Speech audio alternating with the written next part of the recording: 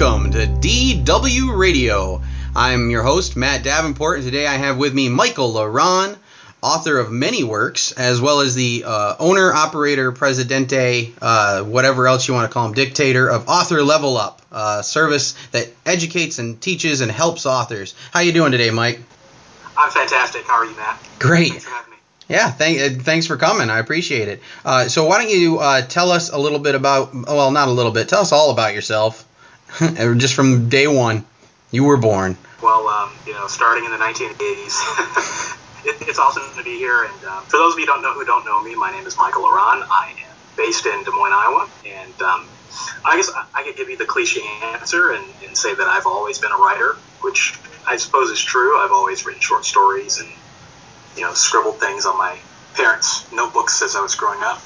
And I got my actual start in creativity as a musician. So the first thing I wanted to do, this was my dream when I was, fifth grade on, I wanted to be a composer. And I wanted to write music, and I wanted to score video games. That was my favorite thing in the world to do. And I wrote music, and I went through high school and played tons of instruments, and I thought like, and I got to college and realized that the competitive dog-eat-dog world of the music industry wasn't for me. I loved it, but at the end of the day, my heart just really wasn't in it. So I decided to pick up writing again, and I'd always written short stories, and I'd always enjoyed it, but I never really thought about doing it seriously, and started writing poetry. I swore that I would never write novels. Then I graduated into short stories, swore that I would never write novels, and lo and behold, in 2014, I published my first book. And it's interesting because when I first started, I was writing some stuff, but I wasn't really sure about it. And in 2012, I actually ate some contaminated food, ended up in the hospital. And I was in the hospital in and out for about a month. And when you're on a hospital bed, you really start to rethink your life, your priorities.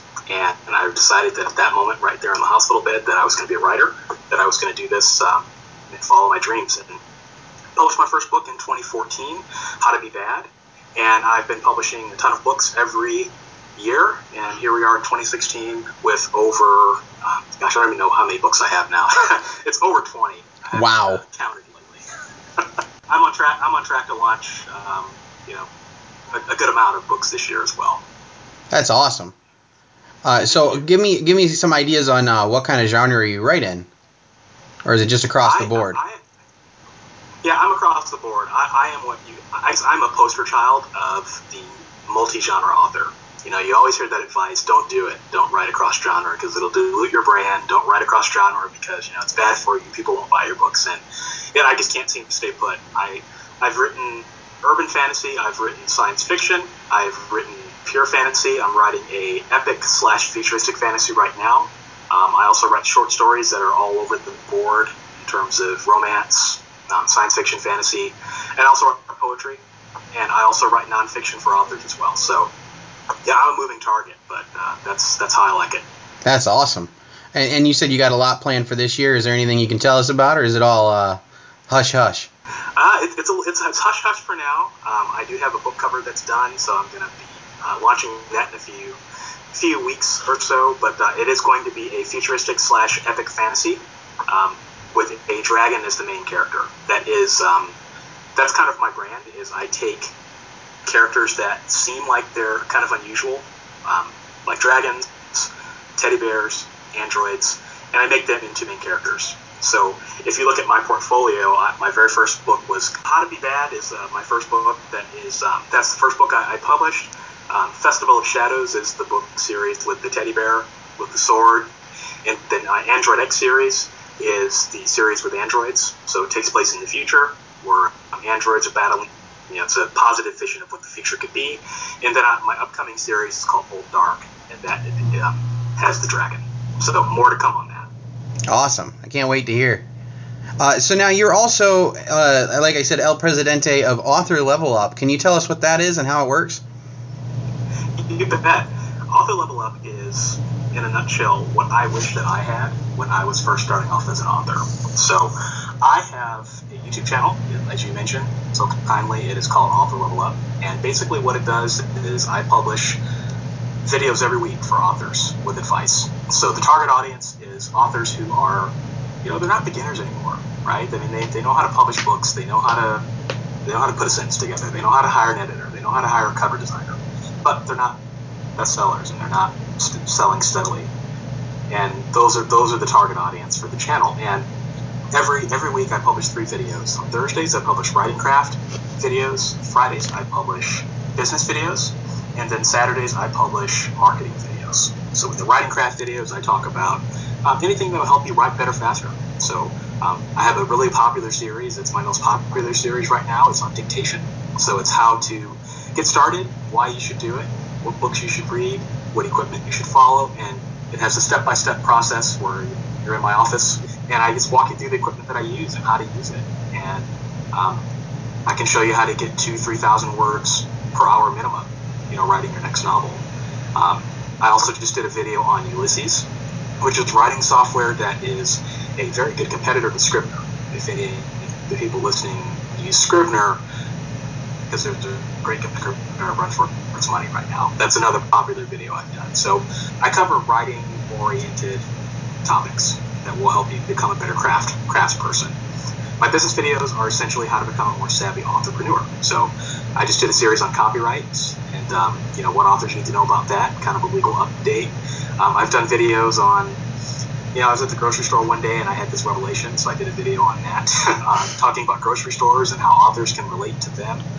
And my marketing videos are videos that essentially help you sell more books. So this past week I just did a video on the Audible clip feature. They just launched a new feature that you can use to clip your audiobooks and share very small snippets that will essentially help you promote your audiobooks better. So I kind of cover all areas of being an entrepreneur, because I personally think that in order to really be successful, you have to be firing on all cylinders on all 3 of them: the writing craft, the business, and the marketing.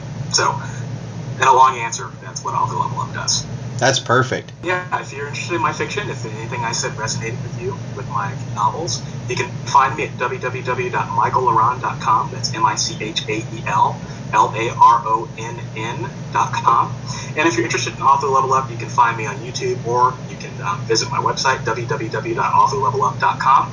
That syncs with the YouTube channel. You can watch all the videos right there, and you can subscribe right there on the website. And if you join my mailing list, I will send you weekly letters and updates that will help you build your author business and become a savvier entrepreneur week by week. Awesome. Thanks a lot, Michael. Thanks, Matt. It's a pleasure to be here. I hope you enjoyed that episode, and thank you for bearing with Michael and I as we dealt with a lot of technical issues on this podcast that won't happen in future podcasts. Author Level Up is a great resource, and I encourage you to subscribe to his YouTube channel. On top of that, feel free to check out Self-Published Without Spending Money by Matthew Davenport. That's me. Inexpensive doesn't mean cheap, and self-published works have long held the stigma that they are either cheaply produced products or cost a fortune to do correctly. That is wrong. If you are willing to put in the legwork and aren't afraid of a little sweat, you can make a well-produced piece of literary art without spending any money. This is the golden age of publishing, and you don't have to be a millionaire to take advantage of it. Check it out on Amazon.com. And I actually have a few more books to tell you about. Kai's Journey by Charles Seifkin and Wendy Seifkin. Kai has been fighting for survival and trying to find a way to rid the world of the disease his father created. His father was a military scientist charged with the task of perfecting a formula that would create a superior breed of soldiers. Kai's father accidentally created a race of zombies. Like a virus, it soon spread to the entire world, unleashing a period of unsurpassed chaos and conflict. In the midst of this turmoil, Kai comes across a young woman named Clover, who is part of a clan traveling across the United States to try to find what is left of humanity. Clover is part of a clan of werewolves who can turn at will but aren't bloodthirsty savages as depicted in general history. Along the way, Kai and Clover come across stragglers who join with the group as they journey across the upper part of what used to be known as North America. One night, while Kai and Clover were watching a meteor shower, they meet a group totally out of this world. Kai and Clover begin a heroic journey, fueled by the increasingly dim hope that somehow the human race will have a chance to start over. Also, be sure to check out She Promised Her Heart by Catherine Doherty. 2 people, 1 plane. Their lives will never be the same. How long should your heart keep a promise? When Dr. Isabel Kelly is offered a first-class plane ticket from a fellow passenger, how could she know that this meeting would find the 2 women's lives so intertwined? Isabel is still in love with an Air Force captain that she promised her heart to before he left for a second tour of duty in Vietnam. When he didn't return, even 40 years later, she continues to keep her promise. How many broken promises do you forgive?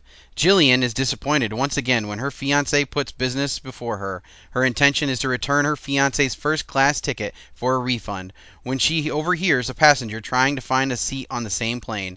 In a move to seek retaliation against his broken promise, she offers the ticket to Dr. Kelly. Neither one knew, as seatmates, how their lives would intertwine. The past will come to haunt and preserve their futures. You can check out both of these on Amazon.com.